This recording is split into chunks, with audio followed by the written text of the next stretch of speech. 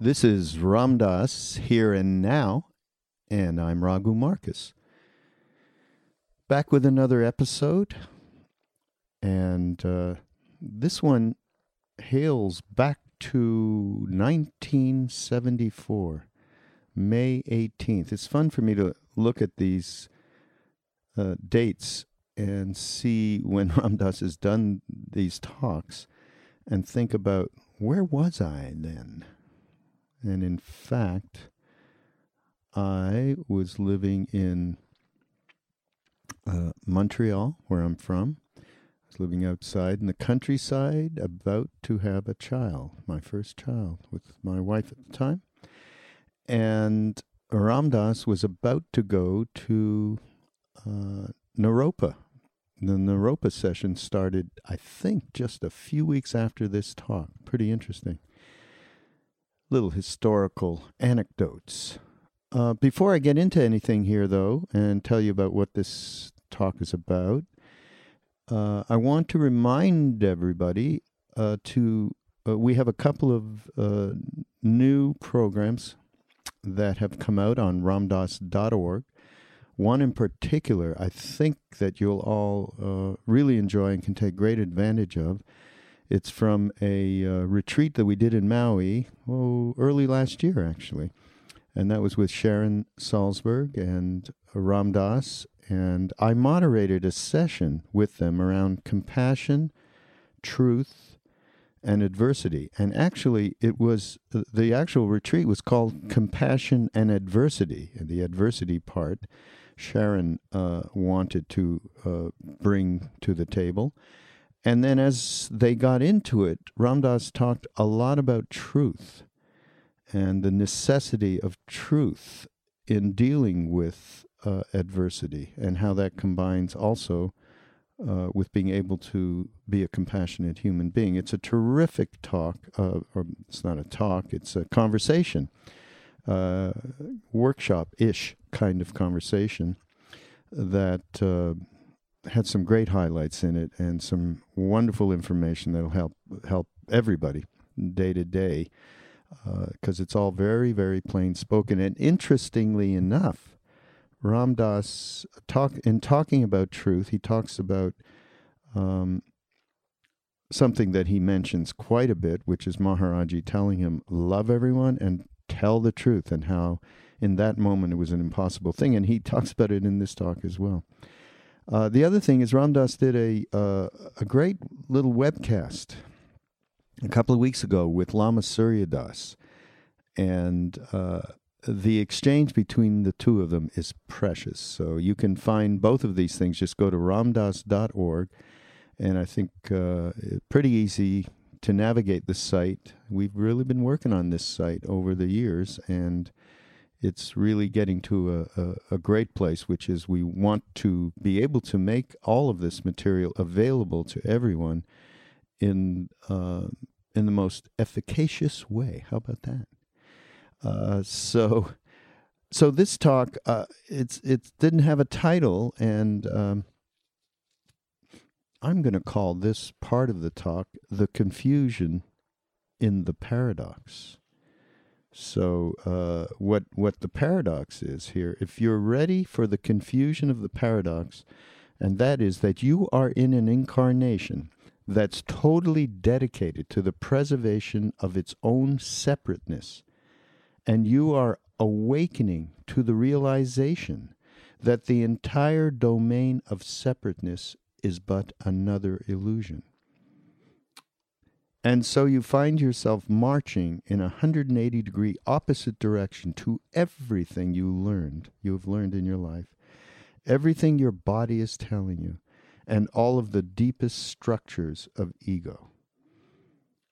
And the reason, he says, there's a lot of confusion these days is that we are not comfortable with paradox. We are still trying to be reasonable about it all, make it all logical. And the intellect, of course, we know is an exquisite instrument, but a lousy master.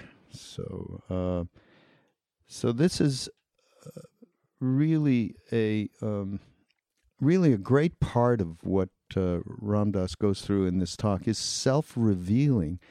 And again, it's that thing that we really loved when we first heard Ram Dass talk, which took a lot of us, took the initiative at that point to go to India, was that self-honesty. And he tells some really, really funny stories about him going through a period of like getting up and talking in front of people and not being the least bit connected with being, quote unquote, a spiritual person, a Baba Ram Dass. You know, and somebody comes up to him at the end and says, "Wow, you've really changed my life. This has been fantastic." And he goes, "Oh, really? Well, that's your problem." And just dealing with, oh my God, that he talks about how that doesn't seem to be a very compassionate response, but an honest one, in that moment, and that has been his a fierce commitment for him, and which is why many of us really appreciate. We all appreciate him in that way, and so. What this is really, this talk is really, and talks a lot about the Gita, which is another precursor to where he was going a couple of weeks later to do this course on the Bhagavad Gita at Naropa, at Trungpa Rinpoche's, the first summer that Naropa was open. The real battle is with our own inner feelings and beliefs about how it ought to be. Clinging to spiritual methods is no more or less than a junkie clinging to his connection. I love that. That should be a good tweet. I was just trying to figure out if it's the right character length. So a lot about how we can really appreciate the confusion that takes place as we get onto the spiritual path, and as we navigate the spiritual path and think things ought to be a certain way. And I think that is a fall down that we have all had and all have all the time. And so great talk. And we're going to go right into it here. And again, thanks everybody for all the support that we are getting at ramdass.org. We have some fantastic new projects coming up this year. There's going to be a great book I think I've talked about before called Love Everyone that's going to come out this fall through Harper, which is all of our stories after meeting Ram Dass. Most of us got to India that way, getting to Maharaji, how that happened and what happened there. And it's an exciting project. We have film projects, other books, which we will keep you informed all the way. But really, this is an effort that is not just us and our volunteers and staff. It's really the community that's been created around ramdass.org. And please continue to support in any which way you can through donations. You can go to the Amazon portal on Ram Dass Here and Now through the podcast, or go to MindPod Network, where Ram Dass's podcasts are also located with all of our other teacher friends. And here he is, Ram Dass, Here and Now, the confusion in the paradox. Usually a lecture is about, the first half of it is straight seduction.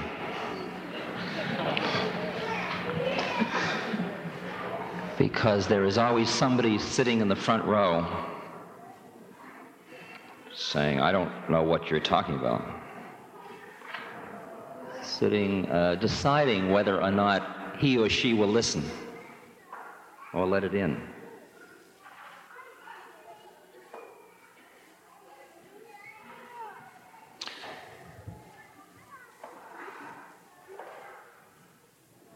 And that's okay, that's part of the work. To be with who you're with in the way you have to be with them. But there is some quality about a gathering such as this, which is more like a big living room at home, where we've already done that. I mean, if you haven't judged that it's acceptable, forget it at this point. So at this point, all we're doing is hanging out. We finished the heavy work. And more of us are aware than ever now that really there's not much to do. And it is in the total irrelevancy of this gathering.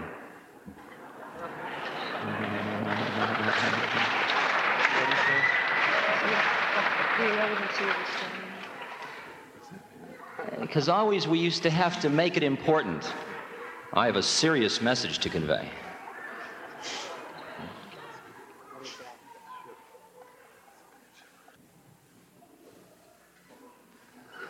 The third Chinese patriarch,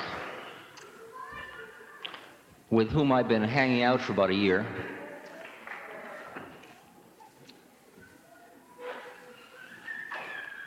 he says, I mean, you don't have to believe me, but you can believe him. It sounds legitimate if it's the third Chinese patriarch. He says, do not remain in the dualistic state. Avoid such pursuits carefully. If there is even a trace of this and that, of this and that, of right and wrong, the mind essence will be lost in confusion. If there is even a trace of this and that, of right and wrong, the mind essence will be lost in confusion. Although all dualities come from the one, do not be attached even to this one. When the mind exists undisturbed in the way, nothing in the world can offend. And when a thing can no longer offend, it ceases to exist in the old way.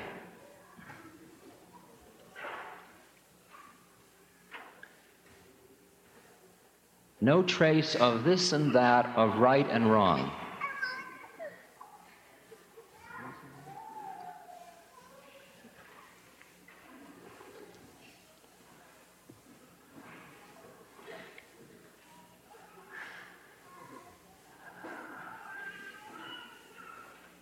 If I'm sitting with you in the living room, and we recognize that we are sharing a journey together, one of the prevalent topics of conversation besides cosmic gossip, which fills a good part of our time, what do you think of? And is sharing the experiences about the pitfalls, the confusions, the places where it hasn't yet come together. Where you read a Buddhist text, and you read a Hindu text, and you go to a Sufi dance, and you read the Kabbalah, and you keep hearing more and more informational input, and it hasn't yet all come together.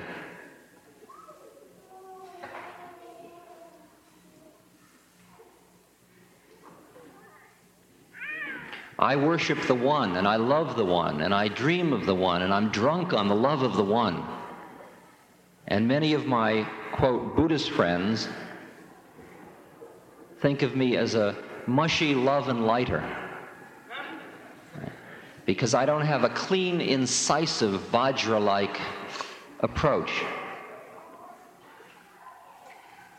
which sees that the concept of one is, in fact, just another illusion.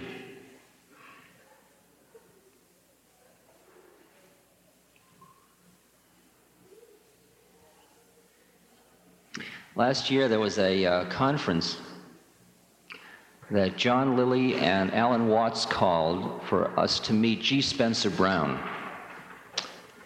It was at Esalen.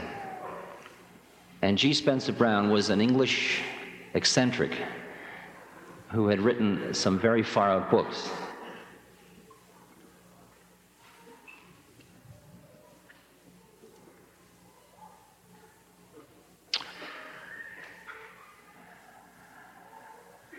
And in one of the book started with a blank page. And then down the middle of the page was a line. And what he was doing was creating a logic to explain the creation of the universe. Simple task. It was the thing, he was doing the thing that Buddha calls absurd. And he said, you start with nothing, and then there's a discrimination. And he put a line down the page. In the beginning is the first distinction, he said. And then you have this and that, yin and yang, dark and light. And from there you build the universe. It's very easy.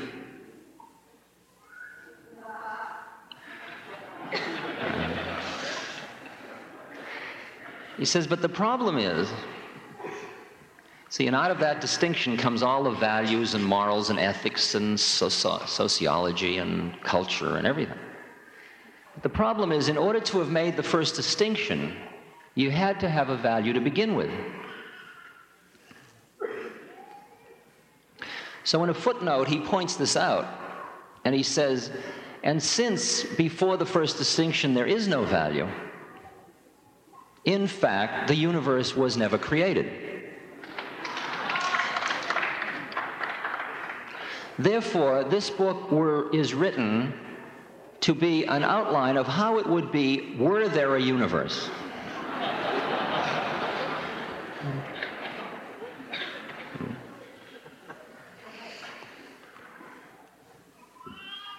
And the reason a lot of us have confusion these days is because we're not totally comfortable with paradox. We're still trying to make it all logical. We're still trying to be reasonable about it all.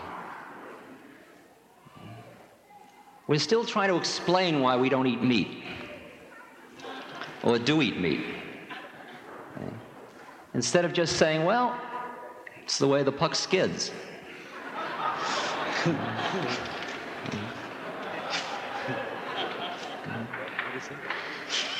The intellect is an exquisite tool, device, instrument. But it is an absolutely lousy master.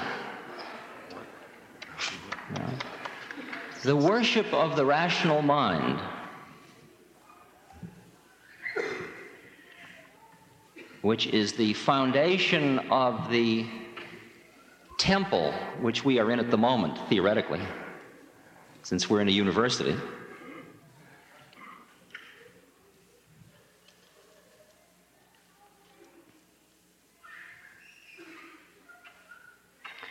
Is the predicament that comes with developing powers, because there is no doubt in any of our minds that our intellect has incredible power.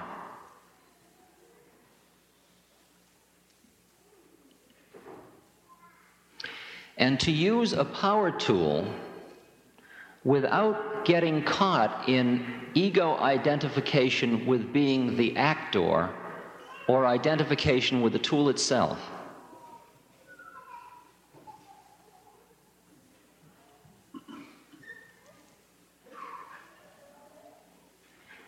is exceeding difficult, because the ego feeds on power. Because ego is the structure of separateness, and separateness's security is based on its power in relation to the rest of the universe, to them or that. And it is this, me, I, versus that, her, him, them, that. And the interface between this and that is very scary when you are this and there is that. And all of the rational mind games have been to control that for the pleasure of this.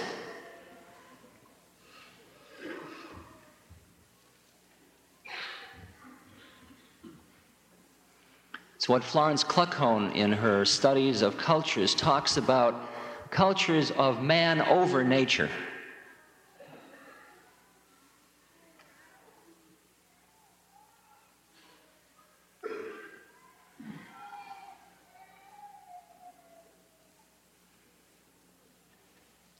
And the use of a power tool, in this case the need to control the environment, is very deeply rooted in fear. Fear of being overwhelmed by the environment. Fear of the loss of separateness.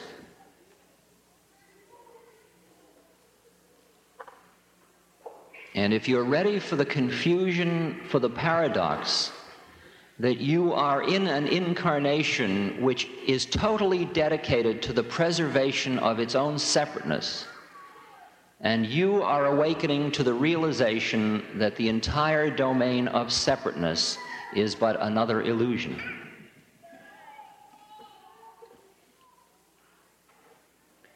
And so you find yourself marching in a 180-degree opposite direction to everything you learned, everything your body is telling you, all of the deepest structures of ego.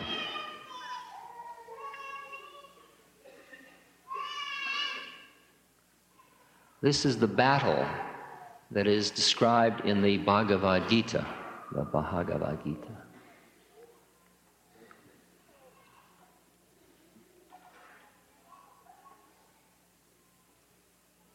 And that battle poses to Arjuna exactly the issues of these paradoxes.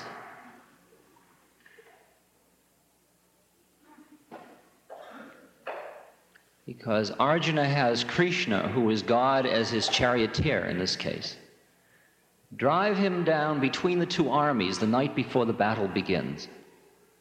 And he looks over at the other side, at them, who are his cousins, the Kauravas. And he sees among their ranks his own teachers. He sees uncles. He sees beloved and respected elders of the tribe. He sees old friends.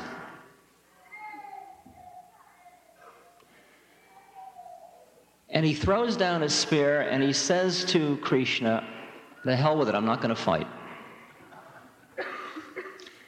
Because if I fight this battle, I'm going to lose all of the things I held dear.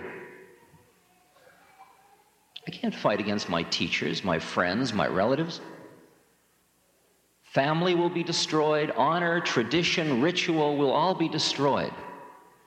All of the structures of the universe which gave my life meaning are going to be wiped out if I carry out this battle." That's what Arjuna says to God. And God says, "Well, I'll tell you, you're going to fight anyway." Okay. And the next 17 chapters are a series of various levels of argument, rationalization, justification, and profound wisdom and vision, which blows out Arjuna's resistance.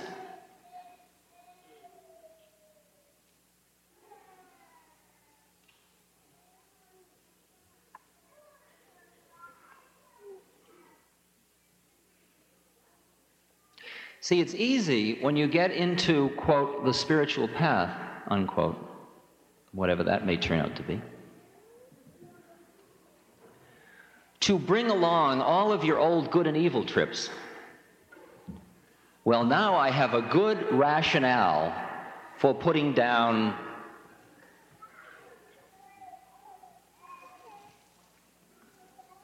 stealing, lying, lusting, all the things that my parents told me I should put down. Now I've got a good reason, and it's not their old religion, it's my new one.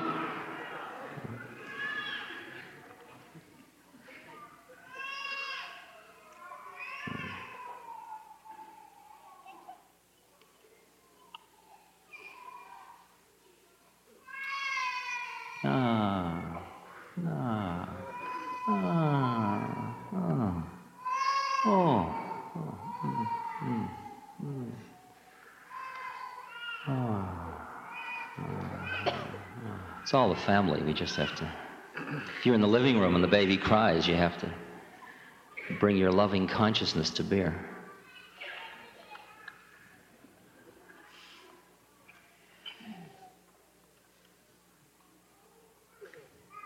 See, it's easy to get into the good guys and bad guys trip on the spiritual path. But it gets a little scary, a little freaky, a little weird, a little shaky, a little dubious, a little confusing when the good guys become the enemies as well as the bad guys. There is a tradition in Hinduism which is concerned with what's called the three gunas.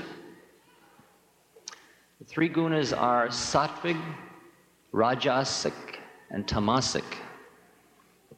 They are the three strands of the rope that make up the manifestation of the universe. Tamasic is the rock-like, inert, heavy, turned inward in a depressed fashion way, rock-like. Rajasic is the fire, the action, the doing, the achieving, the accomplishing, the going outward, the going out into forms, the proliferating of forms. Sattvic is the force of the light. It's the straight reflection of the inner light. It's the force that brings you towards the one, towards the light. And each of us is made up of some stranding, some combination of these three strands. So in each of us is a little bit of rajasic stuff, outdoing it, making it happen. Western America, the pioneer America, is rajasic. There is a good part of India often that's very tamasic. And in all countries, there are some beings who are dominantly sattvic.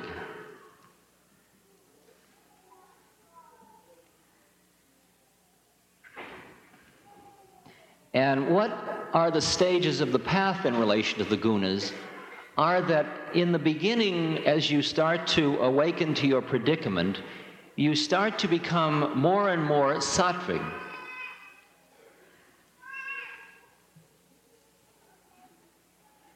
And so then your rajasic and tamasic qualities become stuff you work with in order to convert it to sattvic, to things, forces of light.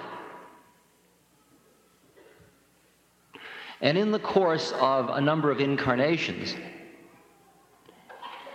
you get to the point where you are so sattvic, you are just the essence of beautiful light.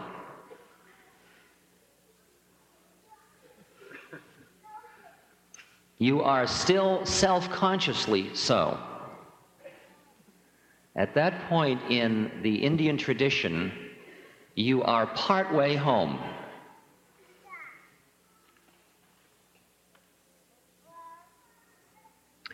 But nirguna is the next stage.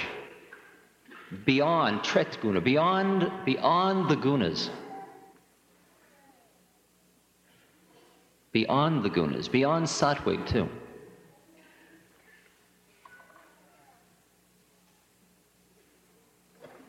And to leave behind sattvic gets pretty scary, because it's been such a secure place to stand.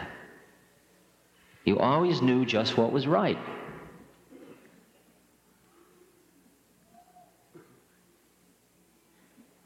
In India, often when you're in a railway station, you go to pick up your bag and somebody comes along and grabs your bag and you say, "Oh, sir, thank you. Why are you doing that?" He says, "It is my duty. It's my duty."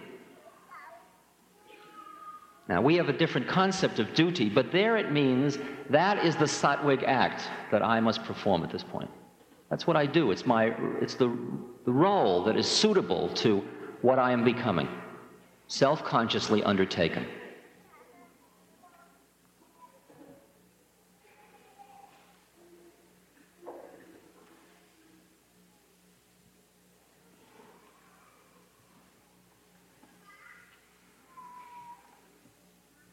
And as the Panya, wisdom,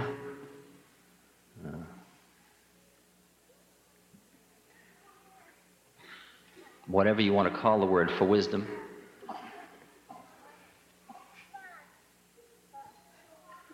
gets deeper and deeper and deeper, and your perception gets quieter, so you're seeing more. You get to the point where you are becoming very good, not because you're a goody-goody gumshoes, not because you think you ought to be good, not because somebody tells you to be good, not because you're afraid all hell's going to break loose if you're not good, but just because that's the way it is.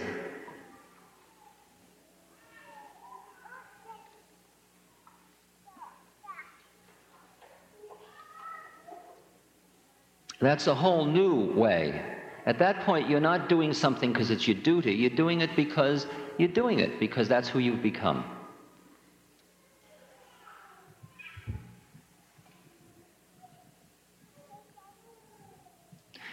And at that stage, which is a stage that I've been struggling with for a long time, because similar to Arjuna, it confronted me with the predicament that I was having inner feelings that were not acceptable to me as a Sattvic person.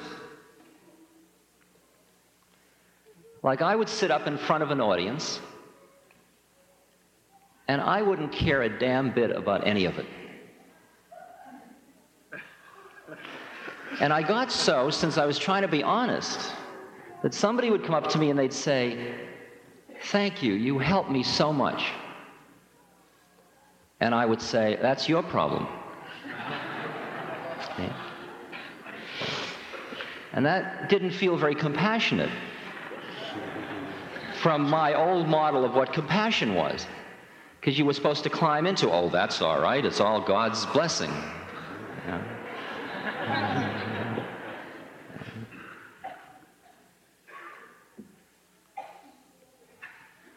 In other words, the battle, the enemies that Arjuna is facing aren't out there.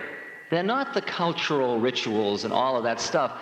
They're our own inner feelings about how we think it ought to be. That's what the battle is with.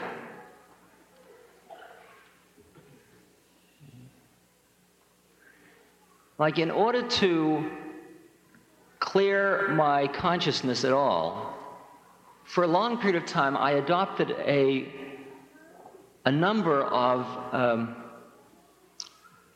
yogic postures concerning what I would eat, how I would sleep, what I would drink, what I would do, what I would say, what I wouldn't say, a set of rules. And then I started to get to the point where I would, like, come to California,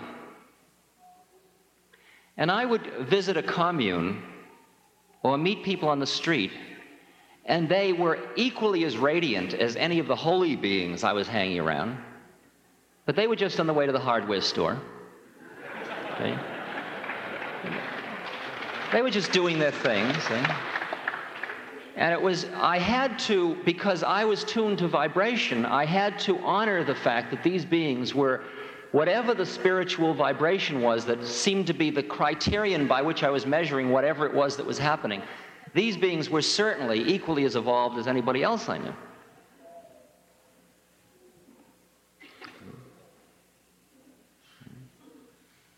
And I'd say, "Well, what is your sadhana?"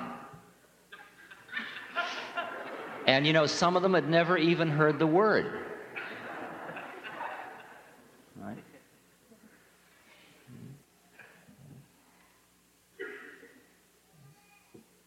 Now, that's a very shaky experience.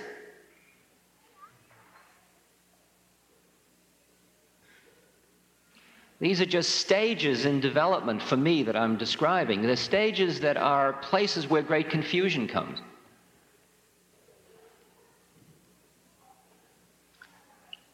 Sitting up here is Bhagwan Das, who's going to be singing tomorrow morning here. And Bhagwan Das was the being who was my guide in India. And when he brought me to a temple in India, then I started to get very holy because I had a very good teacher who was a very, very pure teacher. And Bhagwan Das, who was way, way ahead of me, he was totally, totally a rascal. I would do all these things and he would, you know, I would be a very good yogi and he'd be dropping by every now and then. You know. And it shocked me. And I thought, well, he's just a slob. I'll never become like that.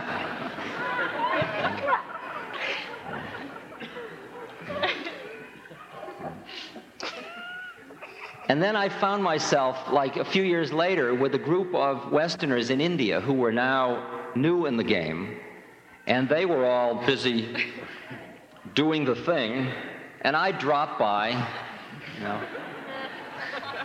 And I'd say, well, I'm going out for chai, for tea. See you around. Aren't you going to do this puja? Gee, no, I think I'll skip it today. And I could look in their eyes, and I could see in their eyes the same thing that had been in my eyes 3 years before, of the horror of my being unwilling to play the game.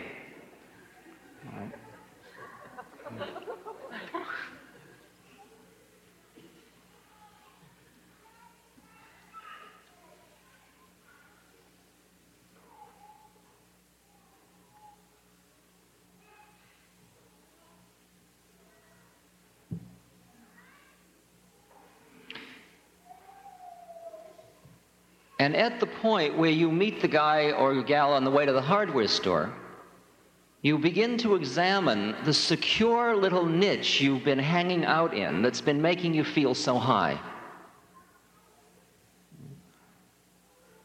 Like, I'll tell you quite straight out, when I go off by myself, I get stoned out of my head.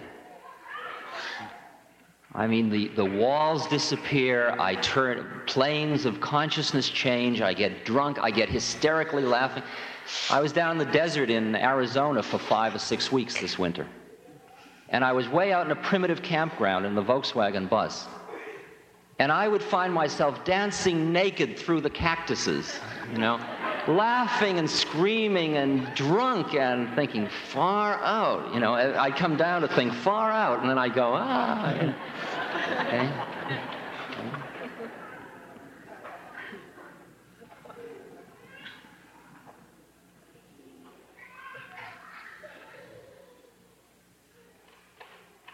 That is, I now think I know how to get at least astrally high, okay, reasonably easily.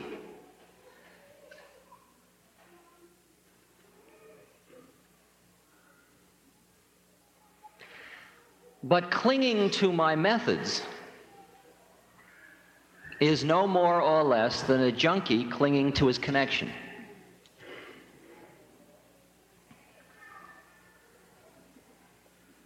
Clinging to his fixings.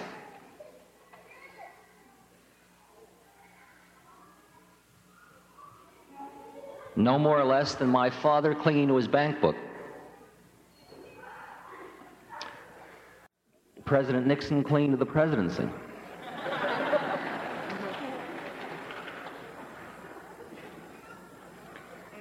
It's the plight of a desperate being who is afraid that if he doesn't hold tight to his method, he's going to lose the space. He's going to lose the expansiveness. He's going to lose the flow. He's going to lose the high. He's going to lose the connection. Lose your connection.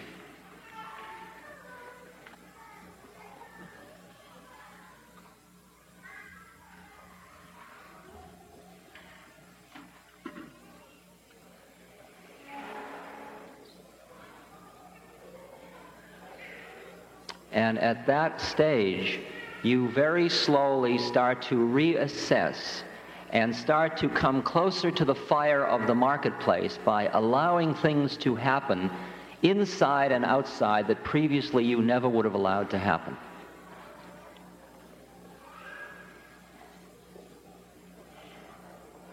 For a long time, I was so busy feeling I ought to love everybody that I never allowed the anger to happen.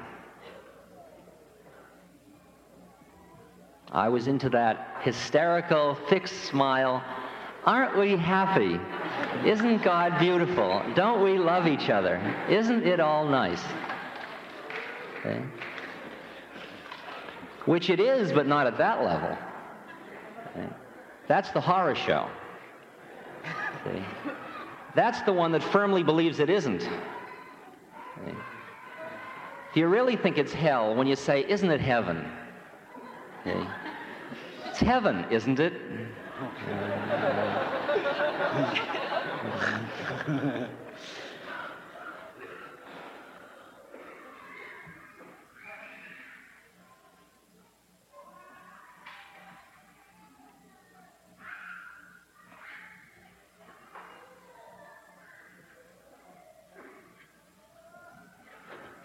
For a long series of lectures a year ago, I was in a stage where everything seemed empty and dead to me. Just empty and meaningless and dead. And everybody looked like puppets, including me. The whole thing looked like a mechanical nonsense. And it was meaningless. And there was an emotional state connected with it. It was just another stage. And I was caught because every time I'd give a lecture, everybody, there's Ram Dass, let's sing and dance. I get up, Hare Krishna, Hare Krishna. Inside, I think, oh, shit, about 3 more hours of this and I go home.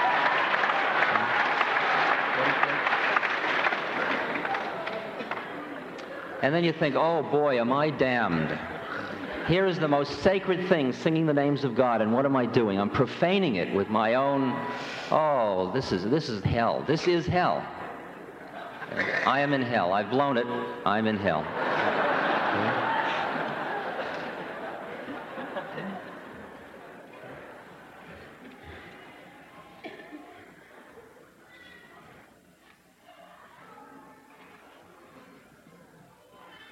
And every now and then, I would risk being a little straight with the audience or whoever I was with, and everybody would get freaked.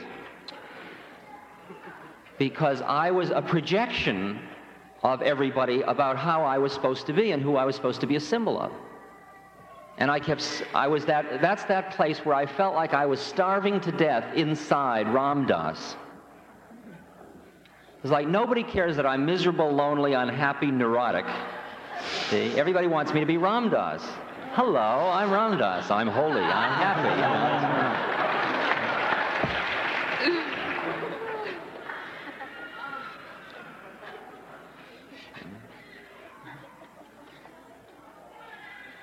Now, there was a long period where the struggle was very intense. I'd go home to my room and close the door and I'd be Ram Dass. I'd be me. See? I'd be me with a vengeance. I'd sit in my bed depressed. I'd take long baths. And I'd gorge myself on pizza and beer, and I would...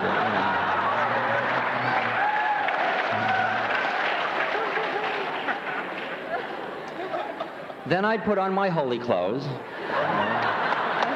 And I'd go to somebody's home, and they would serve me, they'd wash my feet, and I'd sit down, and they would serve me essence of ambrosial bean sprouts.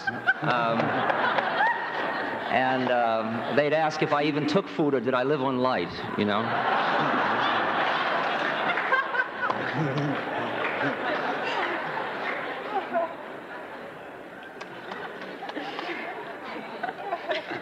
And I keep thinking there must be something wrong with this. There's some hypocrisy sneaking around in here, you know? It's like, but I'm really caught inside, like in Bob Dylan's song, I'm caught inside the Mobile end of the Memphis Blues again, you know? I'm like, never going to get out of this thing. The hypocrisy is just going to get worse and worse. The discrepancy between who I am and who somebody thinks I am is drowning me.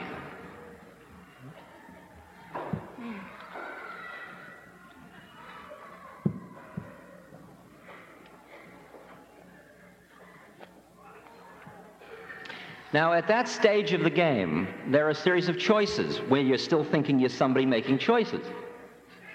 There is the choice to continue the hypocrisy or to be honest and let the chips fall where they will. Okay? If you want to eat it publicly. If you want to make it publicly. You know. So I ripped off my holy clothes and I started to live it up. I'll show everybody. Hey, let's get rid of all this holy nonsense, I said to myself. And I was enjoying the defiance of it all.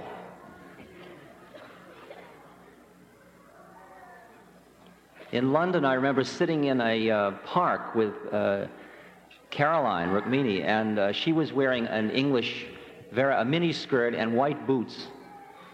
And we were sitting out in the sun, and I had my hand on her thigh, and she had just done her hair blonde. And the whole scene was totally absurd. And we were sitting there, and a boy walked across the thing, and he came up to me, and he had been at a lecture the night before, and he said, "Baba Ram Dass?" And I said, "Yes." And I watched his eyes go down my body and down my arm to her thigh, to her white boots, to her miniskirt, you know. And his eyes became like a one-armed bandit, you know, just going through oranges, apples, lemons, you know. He was freaking because another symbol had bit the dust, another, more despair, more fraudulence in the world. It's not how it's, see, there's nothing pure left. And that was the purest thing he'd seen all day, actually.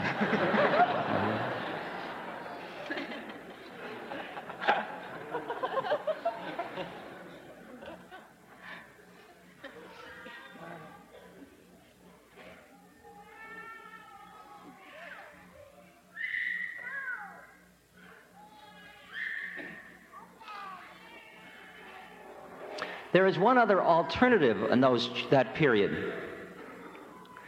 See, I said the two alternatives were to continue the hypocrisy or just go act out who you think you are. The other alternative, of course, is to give up who you think you are. Now, that's a tricky one because you're really busy thinking that's who you are. Okay? And you're very attached to these thoughts. Because you've nurtured them and cultivated them. That's who I am. Okay? I'm a good person. I'm a hard worker. Whatever your labels are, those are they're very warm old companions. They're, you know, they're people you really used to hanging out with a lot. And at one point, my guru said to me, "Tell the truth," because I was angry at everybody. He said, "Love everybody." And I said, "Yes, but you told me to tell the truth, and the truth is I don't love everybody. Like, I'm telling you how it is. I'm telling you who I am. I am somebody that when I tell the truth is I don't love everybody, because my emotions are real." And I didn't impress him a bit. He looked at me and he came up to me close and he said, "Love everyone and tell the truth." And I went, but what are you doing? You're denying reality, Maharaji. And suddenly I saw my whole reality of who I thought I was as made of tissue paper. Those are the places where the battle is.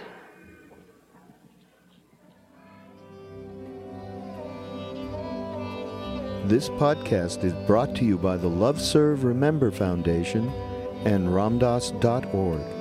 We appreciate you listening, and we appreciate all the support that you've given us. Please continue that support and donate at ramdass.org. We can then continue to share what Ram Dass has been sharing for all of these years. Thank you.